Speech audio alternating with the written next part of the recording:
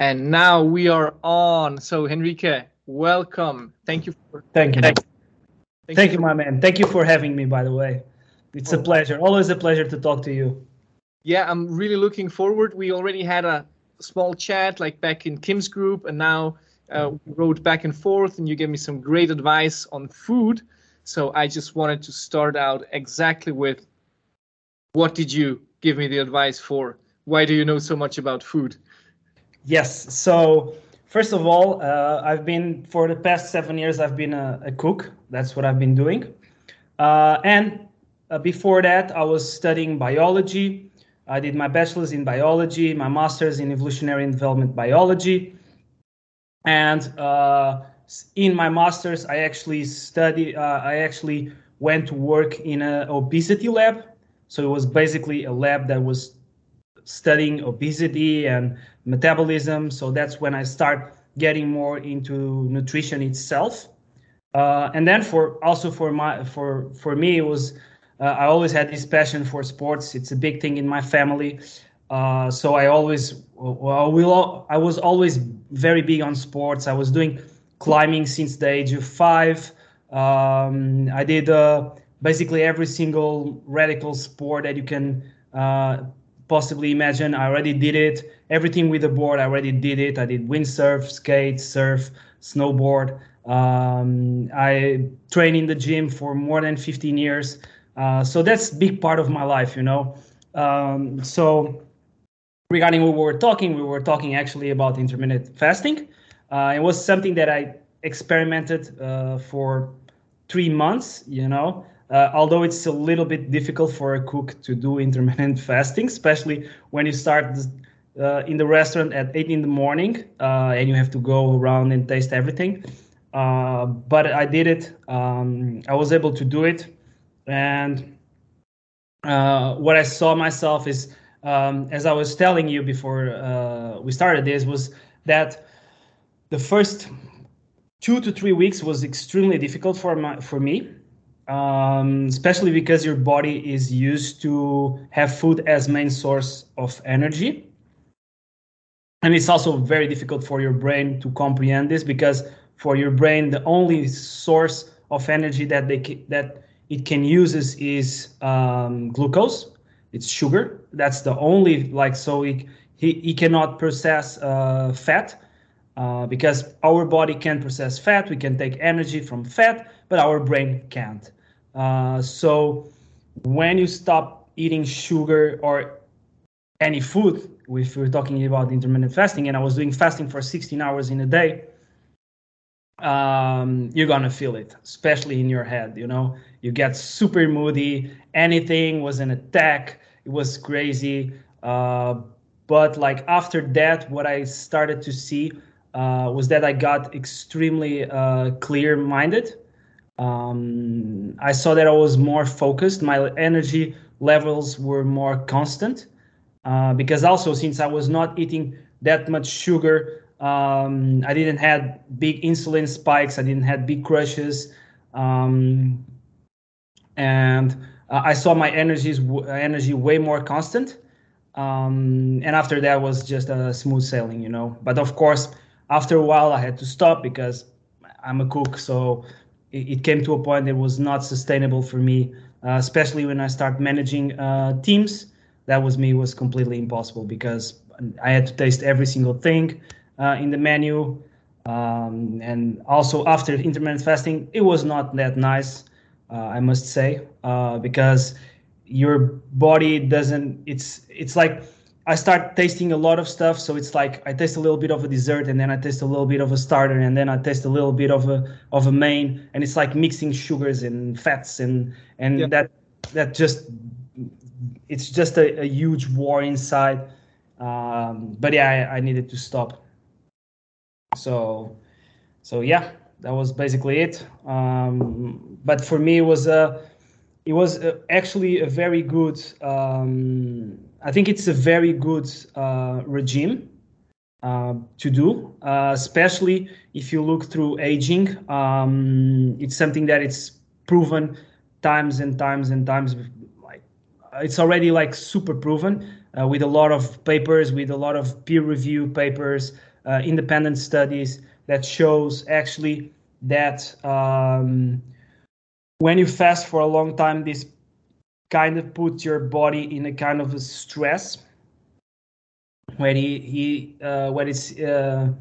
and what happens is that your body gets forced to use whatever he has to survive, to be able to function. So he will start eating the cells that you don't need, the cells that just are there without any purpose.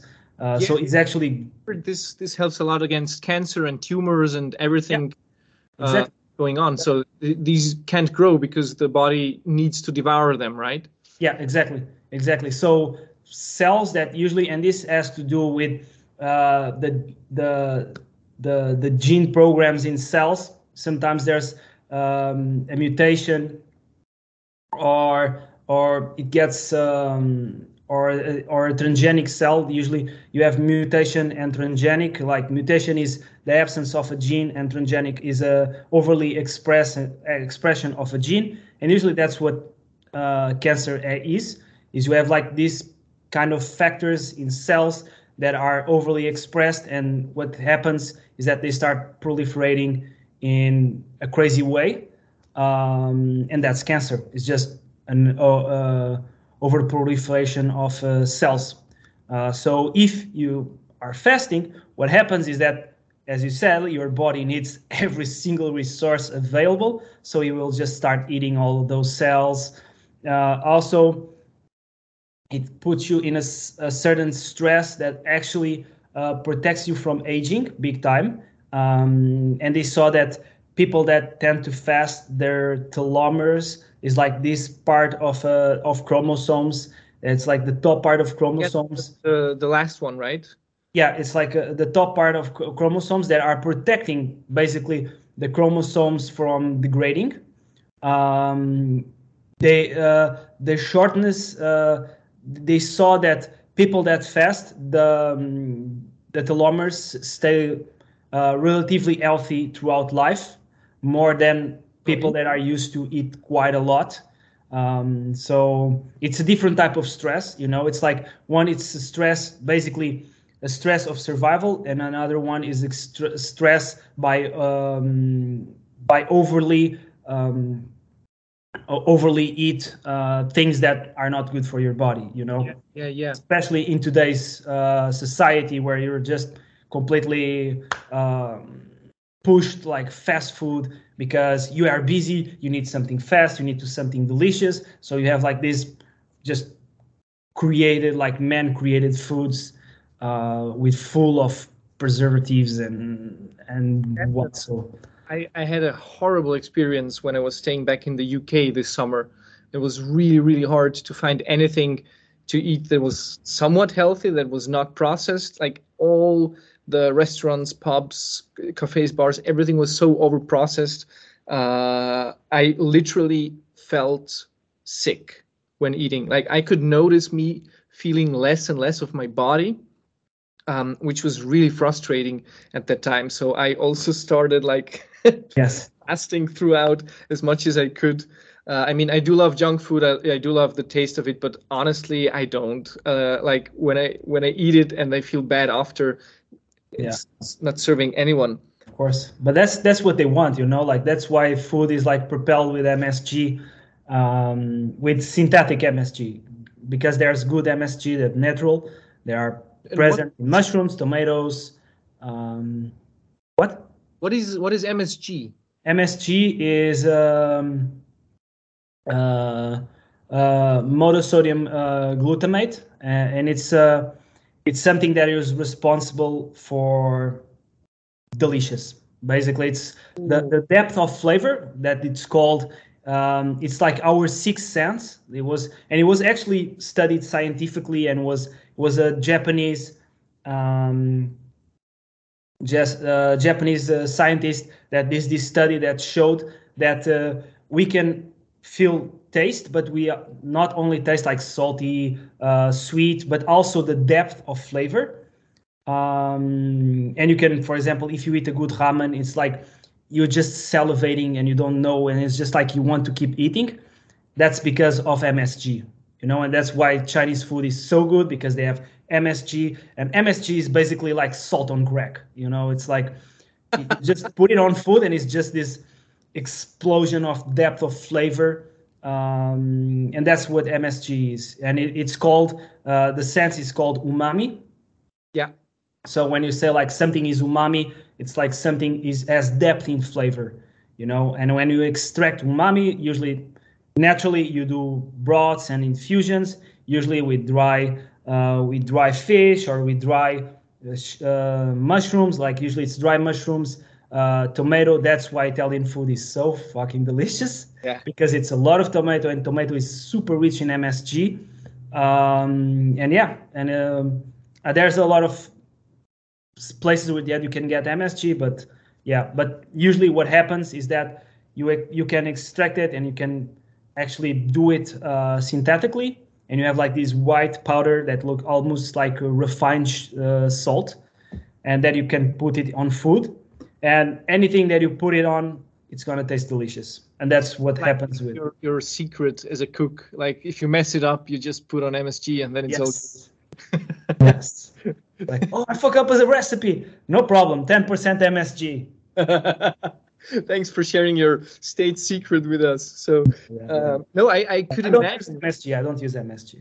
No. But what I wanted to say, this is of course all a joke. But what's not a joke is, I mean, you fasting and then doing the cooking. That sounds like a lot of willpower needed. I mean, I'm also fasting right now, and at everything food related, I just put it away, so I don't have to look at it, I don't have to smell it, and then it's much more easier. But if you have like to handle food all day, and also maybe even try to taste it or smell it, I imagine that being really, really hard on you. It was quite hard, but for me, I had some tricks, because actually I knew that I was gonna eat around 1 p.m. So for me, I was already with that in mind. So it was like, for me, it's like, okay, I'm gonna eat at 1 p.m. It's not that serious. It's not like that you're like fasting many days in a row. I already knew that in that day I was gonna eat. So I was just like being busy, and also that's very easy in the kitchen, because you have to be really fast, and you always have to be pushing as hard as you can. So it's like you almost don't have time to eat. And every time that I needed to taste something, I wouldn't taste. I didn't say nothing. I was just giving to my chef and say, "Oh, look, what do you think? I tasted, but I'm not sure. What do you think?" And they wouldn't even notice. It was like, "Oh, it misses a little bit of salt." And I'm like, "Okay, a little bit more salt." And how about now? And like, oh, "Okay, it's good. Okay, done." And then I wouldn't eat, But I had to be a little bit sneaky on that. Yeah. No, amazing. So to summarize, basically, to do this, you had to find little small solutions, and then just like intermittent fasting is great first for just overall health. Then you get to kill all those cells, right? That could be cancerous, could be tumors, could be just any stupid cells the body doesn't need. And then you even stop the process of aging, because people who would be intermittent fasting, their telomeres in the chromosomes would like stay around the same length and not get shorter and shorter compared to the ones that were eating unhealthy. Yeah, or eating at all, because actually we are not designed to have this exposure to food. If you think while back, because that's the thing, like, although our minds evolved pretty fast and we have like all of this technology, and it's insane if you think about it, like we're talking through like a tiny thing, like, yeah, it's crazy. But it's like our bodies didn't develop, like our bodies are still basically the same as hundreds of thousands of years, and we are designed. If you see all nature, like, you don't know when it's going to be your next meal. It's something that was how we were doing. We were hunters and gatherers before we start getting sedentary, and we find agriculture and all of those things. We were just basically hunting and gathering. So what we usually do, it was like we had like these big hunts.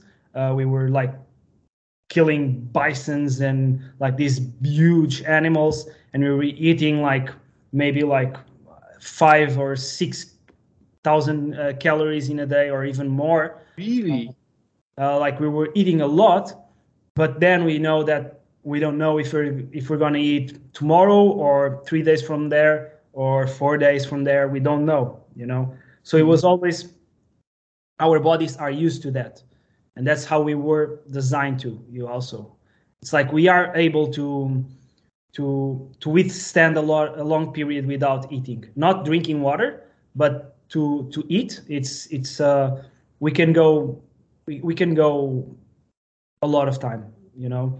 That's super interesting for me because I really got into cycling like a year ago, and I really try to push it, and then I wasn't aware that I could like go for these really, really long periods of times, because I knew like, okay, daily calories for a grown-up man would be at my weight around 2,500 calories, right? So if I wanted to stay in shape, and then I would go on the bike, and then I would easily do a ride that was like 4 or 5 or 6,000 calories, and I was like, where does this energy come from? Like if this is like my daily dose. But then easily I could have also had meals that are maybe just one meal, 2 or 2.5 thousand calories. I can't imagine eating like 5 or 6 in a day. This I really can't imagine. Yeah, because it's did it. I don't know. Because you like, that's the thing. Like we have different metabolisms. Every single of us has different metabolisms. It's something very, very personal. It has to do with your genetics, with a lot of things, with a lot of factors.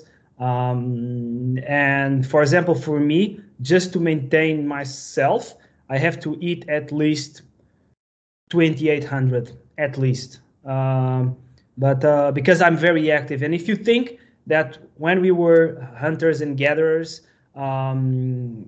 we were always walking long miles, and that's how we do it. That's how we were able to win all our fights and hunt these big animals, because animals are not used to like walk thousands and thousands of kilometers, you know. Especially if they are being hunted, they want to run as fast as possible. So was basically a game of who lasts longer. So if you imagine that, and if you're walking hundreds and hundreds of kilometers per day, and you're hunting, that you need a lot of power, a lot of energy, you're spending a lot of calories, you know, and that can usually your based metabolic rate for an adult, they say that it's 2,000 calories.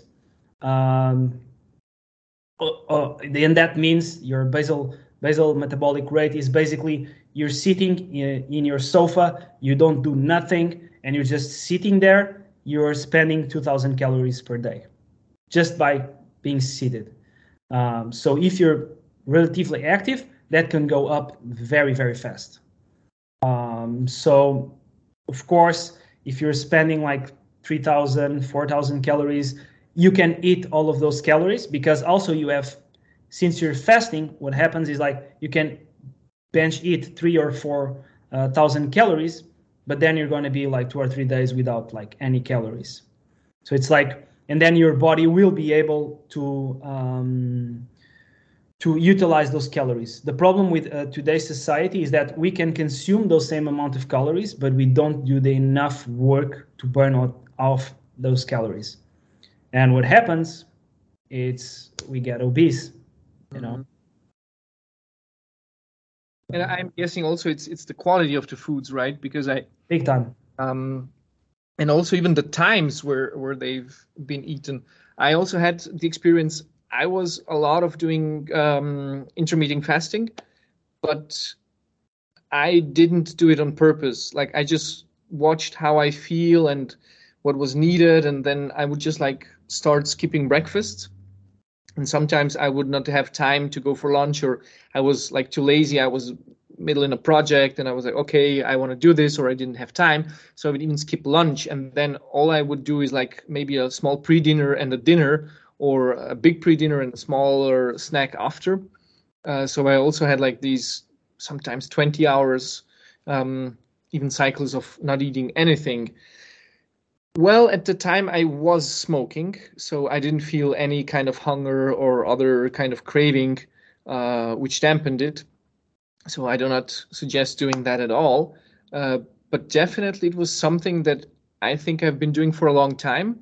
And I was putting on weight. And I think it was because I was eating so late in the evening that my body was just like taking everything that it could take, because the whole day I went hungry, and then I would just like lie down the whole evening, and then we would just collect everything. So I really managed to just get a lot of belly fat, like nothing else, but just a lot of belly fat. Yeah. But that's what happens with us, you know. Like we always tend to have like more belly fat because that's where our fat storage is in terms of males. It's in the fat, like more the girls eat more. It's more in the hips. But yeah, and that also happens because by night our metabolism is a little bit slower, you know. So this also has to do with it, because then you're not metabolizing the food that you're eating as fast, and that means that the food that you're eating is being turned into energy. So if your metabolism is slow, that means that a lot of food is not being turned into energy, and then they have to be stored in your body. And how our body stores is through fat. So, and then we get like the dead bod, you know? Yeah. The tiny belly, like the belly. Mm-hmm. And for me, it was also very interesting because no matter how much I exercised, I wouldn't really put on much muscles. And I didn't get why, because I thought, yeah, you know, if I eat protein or whatever, I can have a good steak and it will work out. But it didn't. And I also found out it's because I wasn't eating regularly, because I was just like having 1 or 2 big meals a day and the rest nothing. And the body doesn't take up protein in the same way as it does carbohydrates or fat. It can, as far as I know, only take up around 30 grams per meal. And so this is like the whole collection that I have for the day or for 2 days, or how often I would eat proteins actually. Mm-hmm. Yeah, true. Yeah, but it's but like in terms of eating 2 meals a day, that's not a big problem, because that's the thing. Like to lose weight, you only need one thing, is to be on a caloric deficit. So it doesn't matter actually what you're eating. In terms of fat, by the way, it's not in terms of health, of course not. If you can eat like 400 of veggies, or you can eat 400 calories of Twinkies, but it's like it's going to be totally different. You know, like the results in terms of outside is going to be the same, but you know. Definitely. This is of course something to consider, but I've never had a Twinkie in my life. Just Me neither. Oh, okay. Yeah. No, that it's like for me that's completely alien food. I see that and I'm like, this doesn't, like, I don't know nothing in nature that looks like it. You know, it's like where the hell? A fish without eyes and without anything, just like a blob, you know? Yeah, exactly. It's like I don't know. It's like a fish stick type of looking thing, but with like cream in the middle, and it's, I don't know. It's something that it's not appealing whatsoever to me, you know. And then I always see the packages, and the packages are always oily. And I was like, I don't think this is a good option for me to have, you know. It's just pack a very well packed cancer at that point. You know, like, here your dose of cancer. Oh my God. Yeah, I mean it is horrible, and it used to be also really, really hard to find good food. Now that people are getting into awareness and we have much more like this health movement. People are looking for non-processed foods, for vegetables, for actually really quality stuff, and it's much easier to find in restaurants, but also just like in supermarkets. Yeah. I would say like 20 years ago it was very different. Oh yeah, big time, big time. And you didn't have that much information as you had today. You can go easily to the internet, open Google Scholar, and type anything. You're gonna have like bunch of scientific papers that you can actually read, and they are open source, most of them. Only like the big ones, as like I think you can find like really good papers. You have like plus one. They are very good. Very good resources for papers. They are very good quoted in the magazines, in the scientific magazines, and most of them are free. Of course, if you go to Cell or Nature, these are like big names in scientific field. You're gonna pay, and you're gonna pay good, but you can always find good papers. So I think it's a matter of the people. When people start getting more inclined to that, to be more healthy, they can easily find that information. It's not like a couple of years ago. It's like, I need to be healthy. What can I do? Is like, and you don't know, because you don't have no one telling you what to do, or so it's just like you just do whatever, and also the options are very restricted. So it's like you can only eat whatever you have, like. And now I think people are getting more in tune with that, and they are looking for better options, And I especially see it here in Amsterdam. People here have like huge focus on that, Like you see, if you go to the supermarket, you always see people with veggies on their in their shopping cars. Always a lot of veggies, a lot of fruits, and you see that it's part of their routines already. People are already looking for healthy things. Awesome stuff. Awesome stuff. Regarding these studies and papers that you can find online, I don't know if you're familiar with Dr. Joe Dispenza. He's like a big name in the meditations and guided meditation stuff. Mm-hmm. I'm not sure if this is a peer-reviewed paper yet, but I know that he also talks about the telomeres actually getting longer if you do meditation on a regular basis. Mindfulness or concentration based? This I don't know, but I think he's into mindfulness meditation. I didn't go into detail on that one, but it was just interesting for me to hear. I think it was like a short article or a short form video or something where they were talking about that this part of the chromosomes actually gets longer, and it has been proven to get longer when doing regular meditation. Yeah, that's super interesting, by the way. I didn't know that.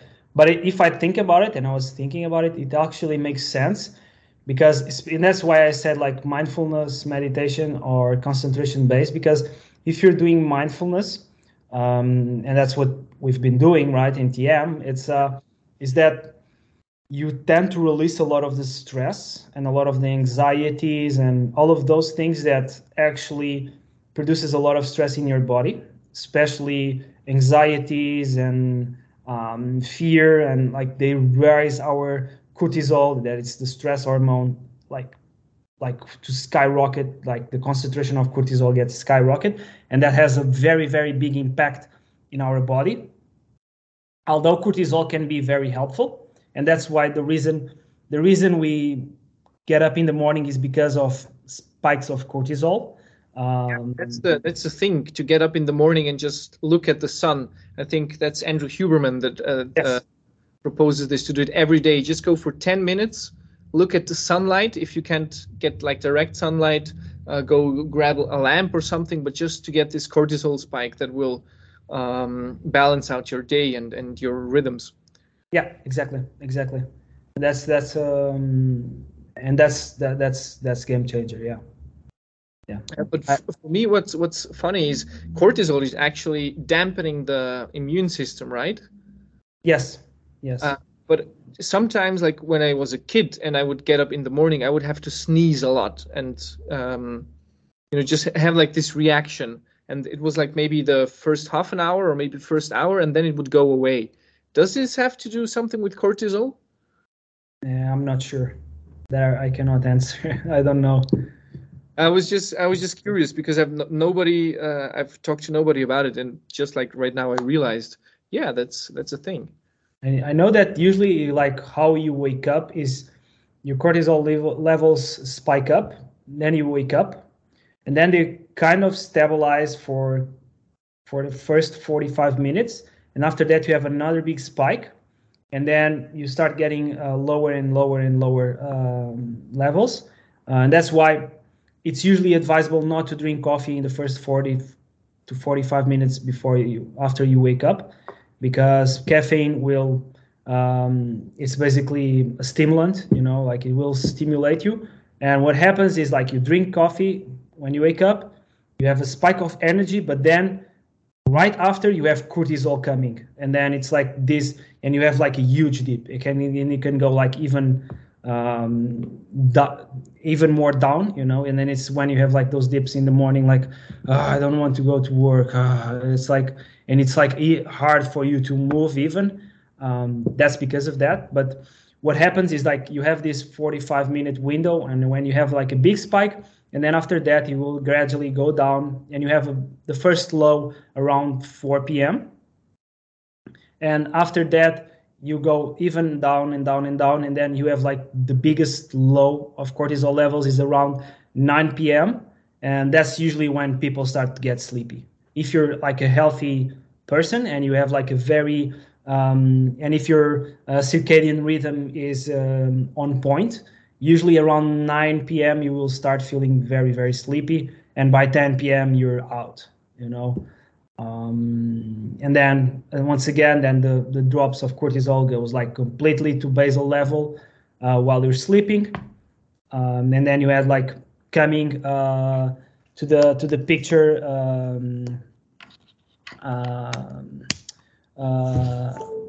the sleep hormone, like what is happening is melatonin and enters, and then that's what gives you the dream patterns.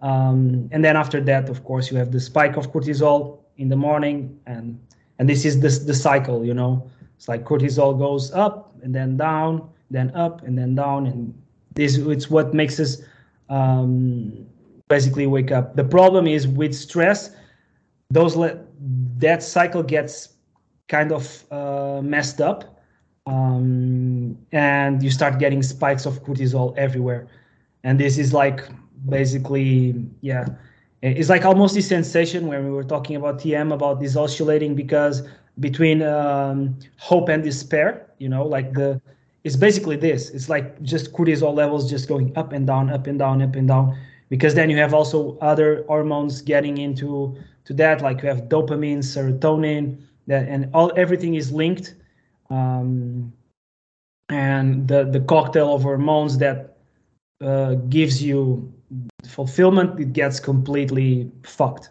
and then you just enter in this propelled state of apathy or depression or whatever. That's crazy. I'm learning so much here, by the way. Like, this is so much condensed knowledge. Just better my life. Learn how to do it. That was always good to share also. Yeah, definitely. I really enjoy it. Like, just listening to you.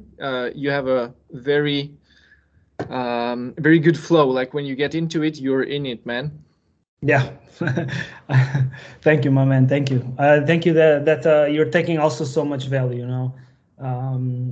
that's what I liked, like to be able to contribute to this and to spread some knowledge, and get some knowledge out of it also. So thanks a lot.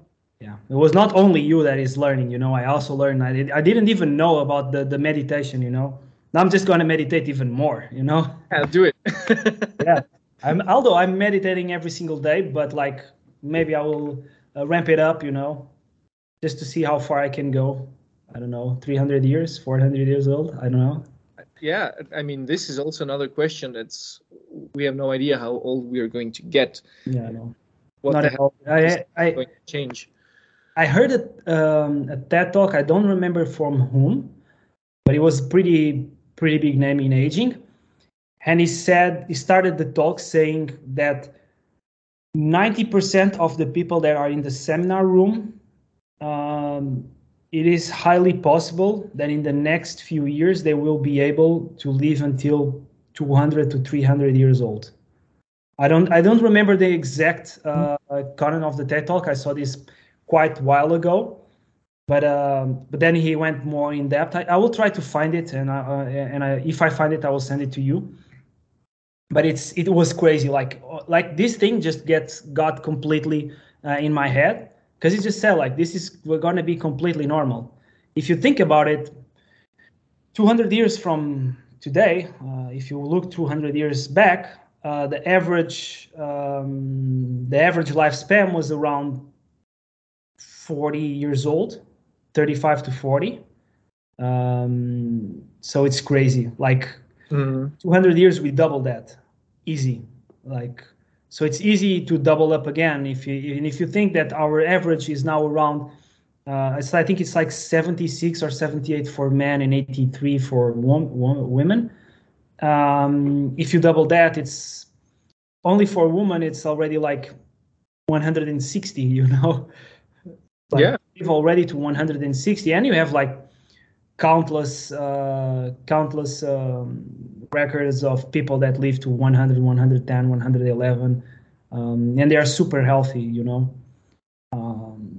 But yeah, it's crazy when you think about it. Actually, very, very crazy. The times are changing. I was living with a guy who did his doctorate in chemistry, and he also showed me like this study, or it was an article that was published in a magazine, and he showed us one evening, and he was like, this is going to change the world. And there was even some dark stuff in it, like what was happening already, but apparently there are already people doing it. Like they are already prolonging their lifespan. And I was even thinking, you know, in the Bible, just in the beginning, they're writing about these guys who were 900 years old, 800 years old, and the next one was 600 years old. And I was just thinking, wasn't it maybe just like a genetic thing that they had some kind of mutation that wouldn't allow them to like age like other people do? Because this was just like one line of kings that got to be this old. I think it's possible. Theoretically, it is possible. If I think about it, I think it's feasible. It's something that can actually happen if you have like a normal mutation or overly expressed certain gene, and that's transmitted to your offspring. I think that's way possible. Yeah, and I think you even see it today. Like if you see like usually people that live longer, their offspring also lives longer, you know. Of course, if you fuck up a lot, then you will have repercussions. Of course, you like your grandparents can live 100 years old, but if you're always consuming alcohol, drugs, and whatever, you're gonna die way sooner. But if you live a normal life and you're conscious about what you're putting in your body, I think it's very, very feasible to just go very long, because that's also what happens with aging. If you see mortality in a graph, what you tend to see is that along the life, basically you start in a very basal line, and it starts to get like slowly up, and when you get to the age of 50 years, it goes like completely spikes up like massively, and that's when you see most of the cancers, especially because that's what happens with cancer, is because we never lived long enough to have cancer. So cancer was not something, you know, really an issue. Yeah, because you're living, especially in like middle age, like 1200s, 1300s, people were living until like 30 years old max. Yeah, I mean, you So would get married with 12, right? yeah. So basically, if we were in middle age, we probably will be dead by now. You know, it's crazy when you think about it. No, But when I was little, I thought that my life will be over with 30, right? I really thought, quality of life and everything after 30, it's over. Like, look at my parents, it's over. And now yeah, I'm 30 and I'm like, no, it's fine. yeah, and it's just the beginning. It's just the beginning. You know. But yeah, if you see like usually 50 years it goes like big spike, and then what happens is like you have like this spike that goes like, imagine like here, and then you just see that the line just propels like over this, and there's almost no growth. So if you take the right actions, what happens is like if you are able to maintain a really good form until 50, 52 years old, and you don't have nothing that uh, nothing that are like, especially genetic wise, if you have not if you don't have any predisposition to develop certain diseases, you will see that you will get like you'll get in like this steady state, and you can go like very very long, you know. I see that with my grandparents, you know, they're like uh 84 now, Okay. and they're like super healthy, like super healthy. Of course they have problems in their health. They are not that healthy as us, because of course we're talking 83 years of a heart that it's beating every single day, a lung that it's inflating and deflating every single day. Of course it will get some problems, but they are like sharp as hell, you know. Still my grandparents, like he has the mentality of a 20-year-old, you know. And it's crazy. Sometimes I have to say like, grandpa, just don't do that, you know, just chill. You are 83. For example, we were like, he take us to this place like in the middle of the forest in Portugal, and you have like these cliffs, and me and my brother would love to go like climb the cliffs and just jump. And I remember my grandparents took us by on his boat there, and the first thing that he did, and he was like 76, 77 by that time. He decided that he wanted to climb that cliff just to show us that was doable. And I'm like, what the hell are you doing, grandpa? You were like 76 and you're like walking in this like very slippery thing, and it's like if you fall, it's done, you know. Like also you cannot heal as good as us. It's like you're not 20 years old. You don't need to prove us, you know, nothing. It's like, I'm not proving you. I'm proving myself that I can do it. And he's like trying to grab like huge logs of wood and just throw them to the cliff like he was like some Superman. And I'm like, grandpa, just don't, okay? You're not 20. And it's like, no. I am. Yeah, crazy. I mean, this is like the epitome of resistance of aging. And I think we all have it, right? Yeah. At a certain point, nobody wants to have their birthdays, and we don't want to talk about the age. I mean, it's even societal, right? And I've noticed it big time also with my mom recently.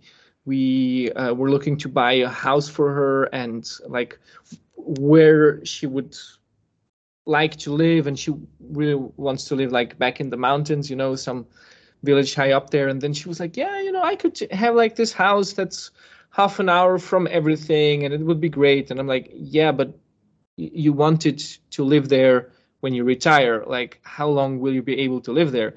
You know, I can walk. Like, I love walking. It's not a problem for me to go for long walks. And I'm like, you can do those walks whenever you want, but maybe it would be easier to have a house that's not like half an hour up there. And if you have to do like shopping, you need to walk half an hour into the village, then do the shopping, and then carry all the shoppings with you up there, because she doesn't want to drive a car, right? So I'm like, you can do it right now, but like in 20 years. So and there was so much resistance of, no, I can do it. I'm sure that there will be no difference in me when I age, right? Everything just has to stay the same and will stay the same, and I'll take care of it that it does stay the same. But yeah, I don't know. I don't know. Meditating also helped me a lot. Just, accept that it's all going to not stay the same. Yeah, of course, because that's the classic example of attachment and resistance. Like you are attached to a certain way and you're resisting the other aspect of it. It's like you're attached to feeling young and resisting the part that you're getting old, and it's this duality inside of you that just propels this fucked up state inside of you, and then it will start affecting the core experience of yourself, and then you feel bad, and then you see that you are resisting about being old, but the problem is that you're getting old. Like there's no way of running from it, and then what happens, it's a fact. And what happens is like you see that you're not performing as you were performing, so you start feeling bad about not performing, and then and it's just like this propelled state of like just start getting bad and bad and bad and bad, and then that's when you see like aging like really kicking in, because when you start feeling bad, and that's why I believe actually that's true, that meditation can help you a lot with telomeres and with aging, is because you're just suppressing so much, and the energetic charge is so big that will start to get it will start to become somatic. It will start to have repercussions in your organs, in your health in general. But it always comes to a point, like for me, what I realized, and I see this with my grandpa, is that it has to do more with a place of I want to deny that I'm getting old, and another thing is like having just a youth mentality, in a way that I just love myself. I love to live life to the fullest, and it's like he still thinks as he was thinking when he was 20 years old, but he's not resisting of the fact that he's getting old, and he knows and he accepts it. But it's like in the terms of like mind, is like I still have a couple of years in me, so I'm going to live them as the fullest as I can, and I think that also helped me a lot, because that's also something that I had, and when I was more operating in a more low vibration state, so to speak, when I was more in apathy, because that's what happened to me. I was a very apathic person in the past. Before I went through all the TM process, I was completely down. Was very, very bad, and I was in this very apathic state that I just basically numbed everything that I possibly could, because I didn't want to confront that same aspect of us, that it's mortality. And because if I did it, the problem is that if I confronted that same mortality, that means that I have an end time, and if I have an end time, I had to confront myself that I was wasting, although that's what I was thinking in at the time, like, because we are not wasting any time, but it's like I was wasting my time on not working towards my ideal life. And the more I confronted that, the more I saw that I was not doing, and then this feeling of guilt will just flood my body. So I was like, okay, I'm not gonna think about it. It's like, oh, I still have time, and you enter this mentality of, I will have time. I don't do it today, I'll do it tomorrow, no problem. And you start finding these excuses in your head. It's like, yeah, I work like 12 hours a day. I can chill for today. I'll do it tomorrow, no problem. And then tomorrow comes, and it's like, oh, maybe I will do it another day. Actually, I need to do some stuff at home, and then a friend calls, hey, do you want to go for a drink? It's like, oh, I need to. Actually, it's better for me to go for a drink than to dive into this, because I actually need to be with my friends, and I need to escape a little bit. And this is very dangerous when you hear like the word escape, then you're fucked. It's like, I need to escape this. I need to escape my problems just to be willing to be okay, and you're like looking for the solution outside. When we discussed in TM, you're like just looking for the in the environment, just like the social gatherings. You just go out, you have some drinks with your friends, and you don't have to think about your problems. And that was me, and then it came to a point that I just came to this so bad state of apathy, that I was just completely like dead to the world. And it was super scary. And this really hit me once. I was working in a restaurant as a head chef, and the general manager of the place just calls me to the office, and I just go there, and he says like, Henrique, is everything going good with you? And I'm like, yeah, why are you asking? Like, and it's like, I don't know. I look at you, and I cannot see if you're feeling bad or feeling good. I cannot see nothing in your face. I cannot see nothing. I'm just worried that you're not doing good. I just wanted to see if there's something that I can help you with. And that I just strike me like immediately, like that I was just not living. I was just existing. And that's when I started trying to work on myself. But it's just to say that that's what a lot of people do, especially in terms of aging, is like they don't want to get in their heads they are getting old and life will come to an end, because that means that they've been wasting their time with things that actually don't matter. And Julian also does that when we did like the death meditation. Is like they come to their deathbed and it's like, oh, I should have do more. I should have spent more time with people that matter. Should do this, should do that, and that guilt is like, it's completely unbearable, And people, to try to understand that, it's too much for them, so they just try to shove it out of their awareness and then just live life like, like, oh, I don't like birthdays. It's like not it's not like a big thing for me, or I'm not getting old. I can still do things. I can still walk like 30 minutes in the mountains when I'm going to be like 90 years old. It's not a problem. And it's like you always enter in this thing that you're just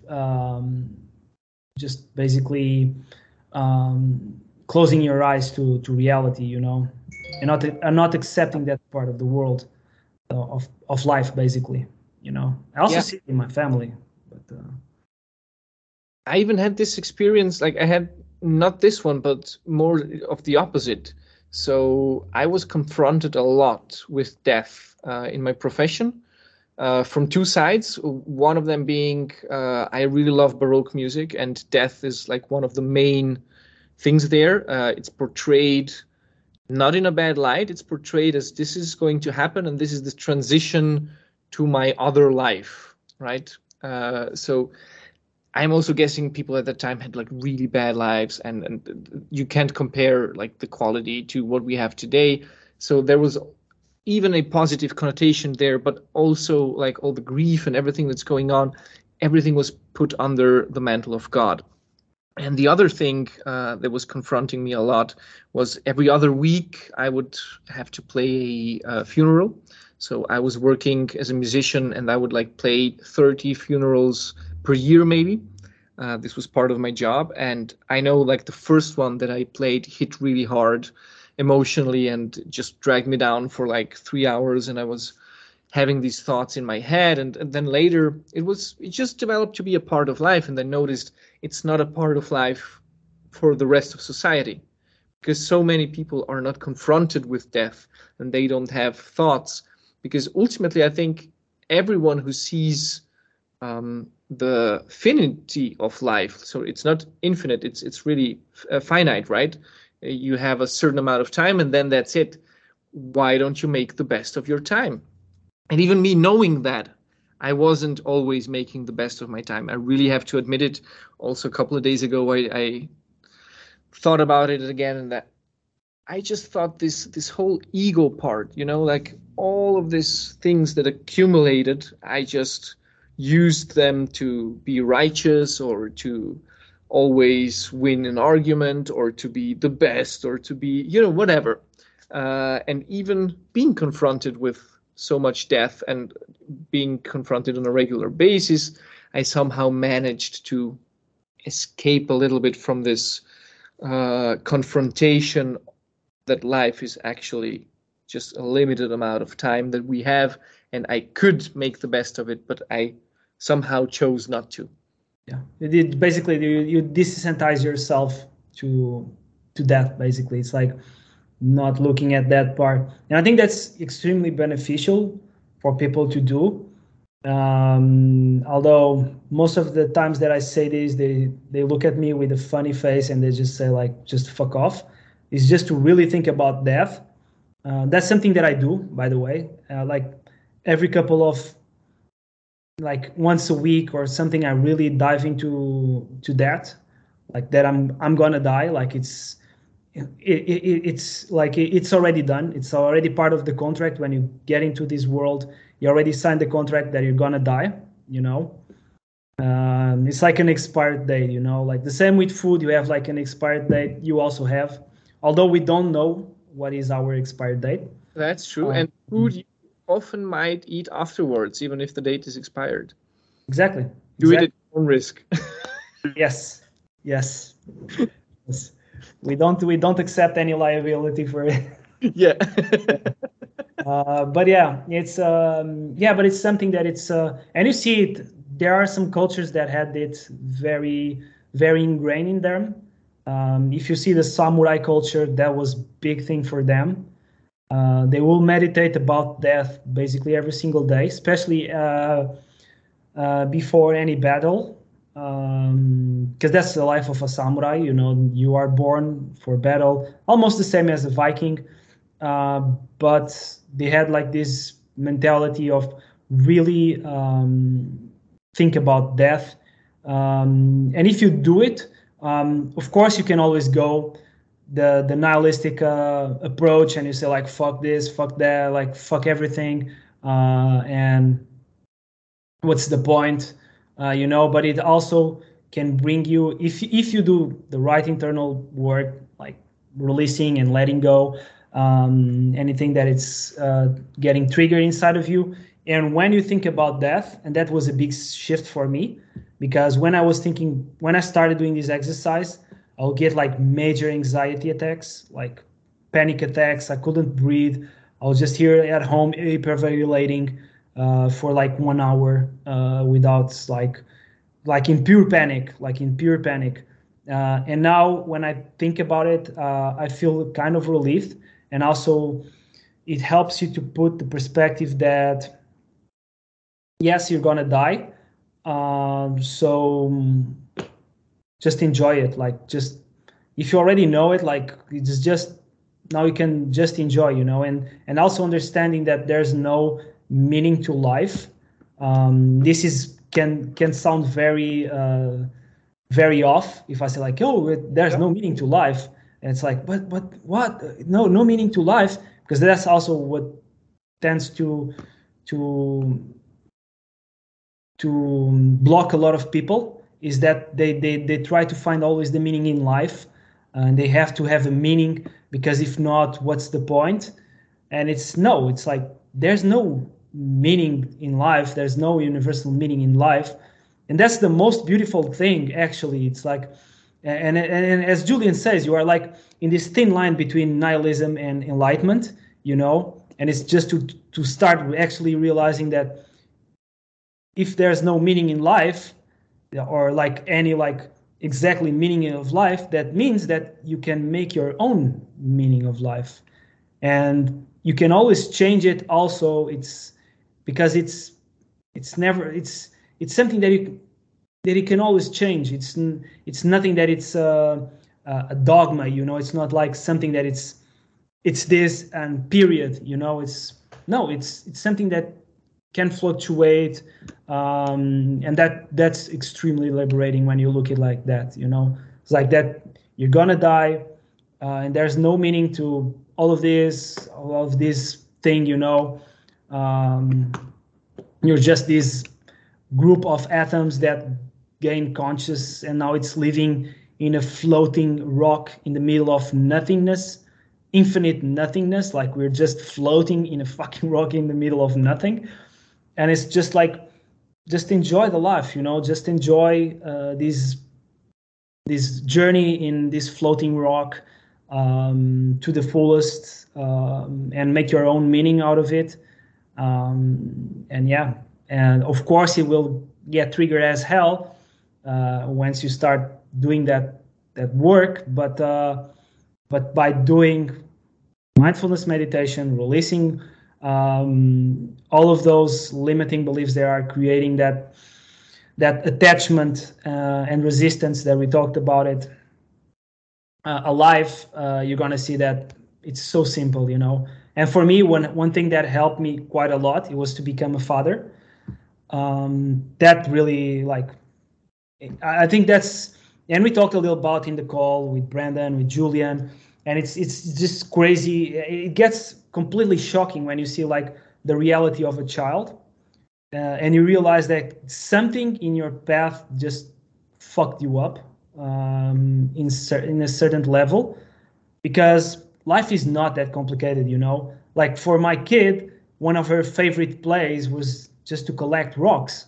She will get like completely crazy about it. Like she will just being in the garden collecting rocks and going, Daddy, look at this rock. It looks like an elephant. And I'm looking to a rock and it's just like this cylindrical rock without any shape and nothing. And I'm just looking at there. But like you see the joy and the life in their eyes, You just see like beaming life of their eyes. And it's like yeah, actually it is awesome. Like life, it is awesome. It's not this hydra type of thing that is pursuing us, and it's nothing. This is so simple. And if you see like animals also, like if you see dogs, for example, they are like just happy, like of course we cannot put that label because we are anthropomorphizing dogs if we say like happy, because our concept of happy, it's linked to a human experience.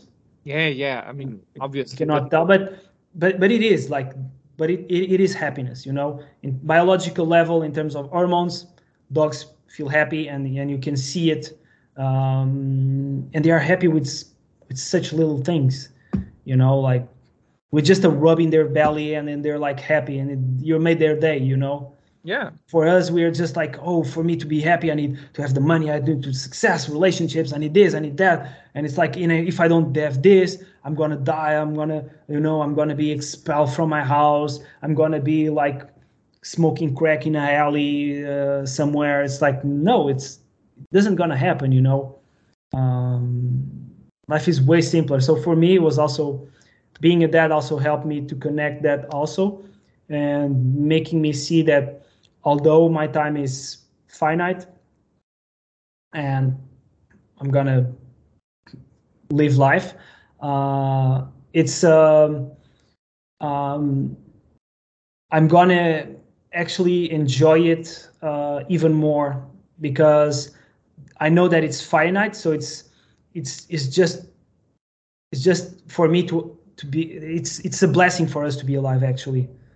Although it's finite, if we analyze like statistics, and if you combine every single gen, everything, like most of the people that could exist don't exist. Like the amount of people that can exist don't exist, because like if you say like, I'm gonna make every possible combination of genes and and like chains of carbons and make like this biological structure that it's a human, you can make way more, but it's most of them that don't exist whatsoever. Like the odds of you being alive is just, it's mental. If you see the odds of you being alive, taking into consideration also the universe and its size and the magnitude of the universe, is just a huge blessing for you to be here. So why not take advantage of it?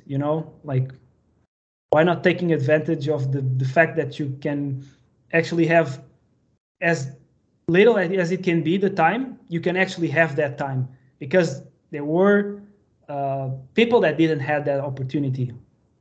Like there was beings that didn't have that opportunity of having that same time. Yeah. So it's, yeah.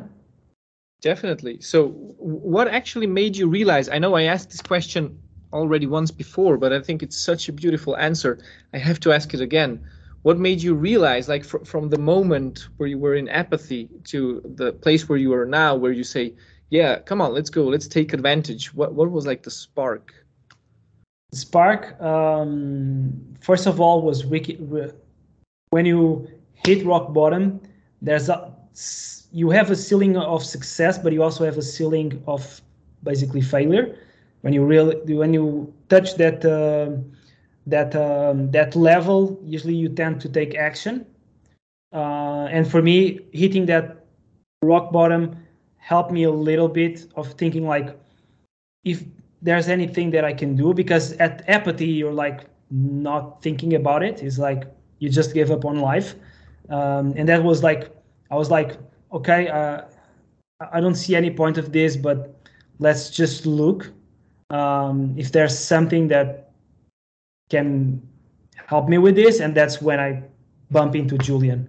And hearing his story really, really helped me quite a lot, because I saw this extremely successful guy living this really cool life, being completely carefree, being able to be himself fully, and coming from this place of pure despair also made me realize that, hey, wait a minute, I can see his journey, and I recognize that if he was able to do it, to come out of it, that means that I also can, because he's human. It's like he's human, and if he can do it, I can also do it. Maybe not at the extent as he did it, but I can actually get better, like that. And for that, they gave me like this just a tiny piece of hope, and this hope was enough for me to be able to move towards changing, because that's the thing. And I see a lot of people when I'm looking to the TM groups, and people saying like, hey, I'm not feeling nothing.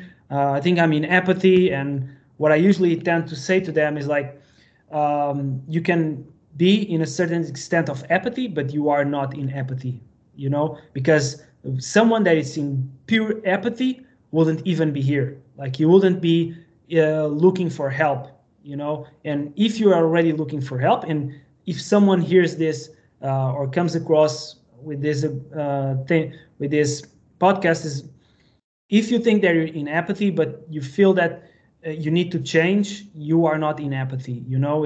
There's still hope, and you still have, because you already have it in you. Like you already know that you can change, and that's what helped me quite a lot. And hearing him also say, Julian say like, look, after and then I enter in the mentoring, and the first call, he just looked me in the eyes and said like, look, why do you think that you're in apathy to start with? Because if you were in apathy, that means that this opportunity wouldn't even come, wouldn't be able, you wouldn't even perceive this opportunity at all. It's like not even part of your world. So for me, that was like the big catalyst for my change, to realize that, wait a minute, actually there's something that I can do to come out of it.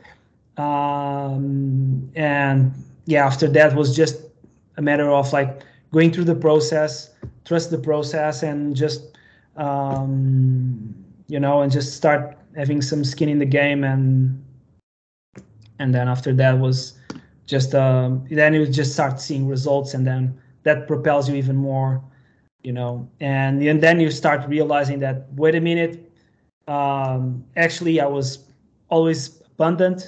I will just did this. I was just conditioned in this way of believing that I was incomplete somehow. And once you realize that, it's like you just open. It's like that analogy of a monster. You open the closet.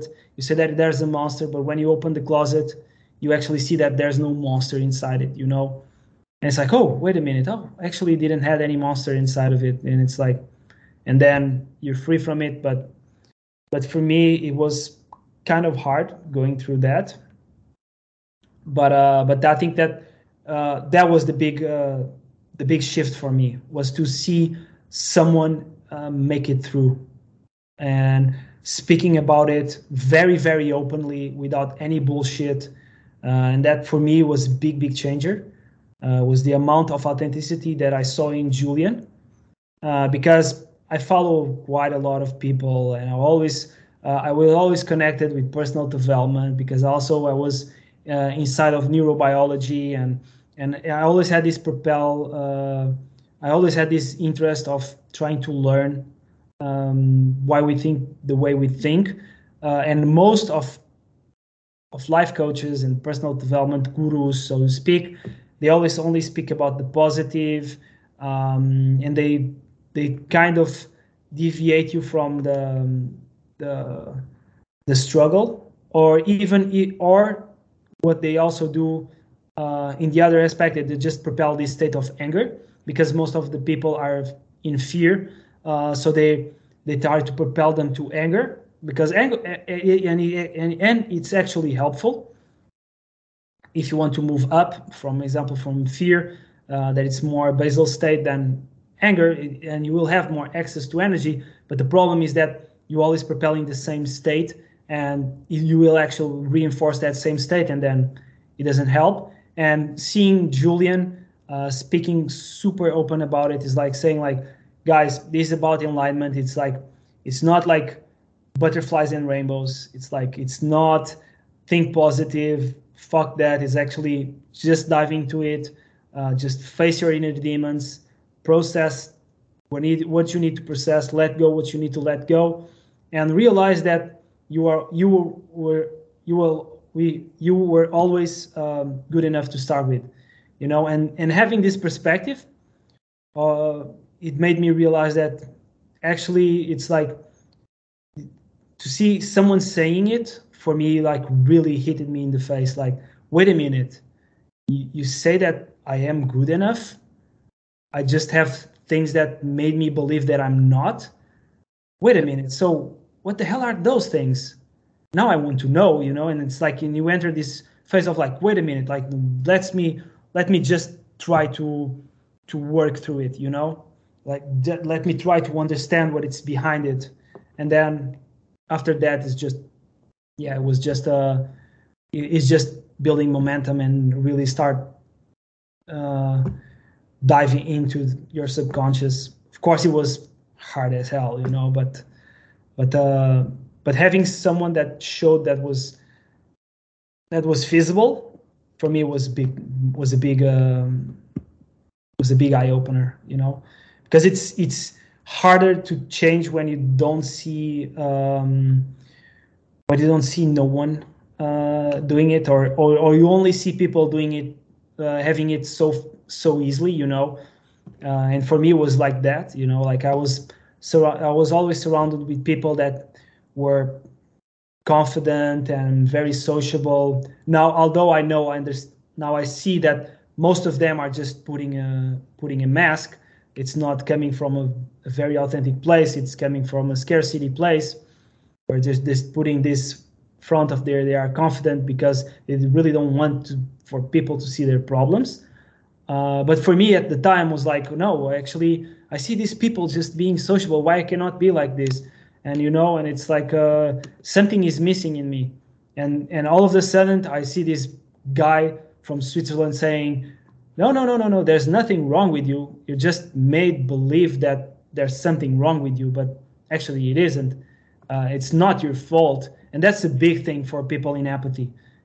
And it's a good advice, not if you're other states, but to something in apathy, if you say that, wait a minute, it's not your fault. That really, really helped me. It's like, wait a minute, then all of this time I was like this, but it wasn't my fault. So that means that there's still hope, you know. And then that's when you become open to change, and that's when I started this TM journey, you know. Amazing, man. It's an amazing story. It's an amazing journey that you went through. Thanks, man. Thanks for sharing. Thanks so much. Yeah, it's a pleasure, man. Seriously. No, every time I speak to you, I learn something new. So thanks a lot. Yeah, you're welcome, man. You're welcome. That's why you're here for, right? Yeah, yeah. No, it's also really, really inspiring. Like, I never had any comparable situation. Like, I also had a lot of places where I felt bad, but I never felt like really, really bad or like really, really at the bottom. And there's definitely other shades to it, to what I felt. And just listening to you share it, it's been profound. So thank you. Thank you, man. Thank you. You know, it was a pleasure to go there also. You know. I'm sure we will have another talk. I know you have to go. I have to go as well at this point. But I think it was a beautiful ending that we got right here. So Henrique, thank you so much. Thank you, man. Thank you. Thank you for having me and to be willing to listen to this crazy Portuguese guy. Yeah, he is crazy, but he's good crazy. You know what I mean? Yeah. We are all crazy, man. That's what makes us unique, you know? That's the beauty of it. Yeah, exactly, man. We're just a bunch of crazy people talking about crazy stuff. Yeah, but it's all very simple in the end. It's not so crazy. Yeah, exactly. And that's the thing. Like, it's way simpler than it seems, you know? It's hard, but it's simple. It's like you said, as children, we knew it, but somewhere along the way, we just forgot about it. Yeah, we just to remember ourselves, you know? Yeah, and as Julian says, and I leave it with this, is the thing here is not to fake it until you make it, but it's act real until you remember, you know? Yeah, so that's what we need to do, is just act real until we remember that life is not that complicated. And we got it. Let's get real. Henrique, thanks so much. Thank you, my man. Have a great time and see you. You too, man. I'll see you. Bye.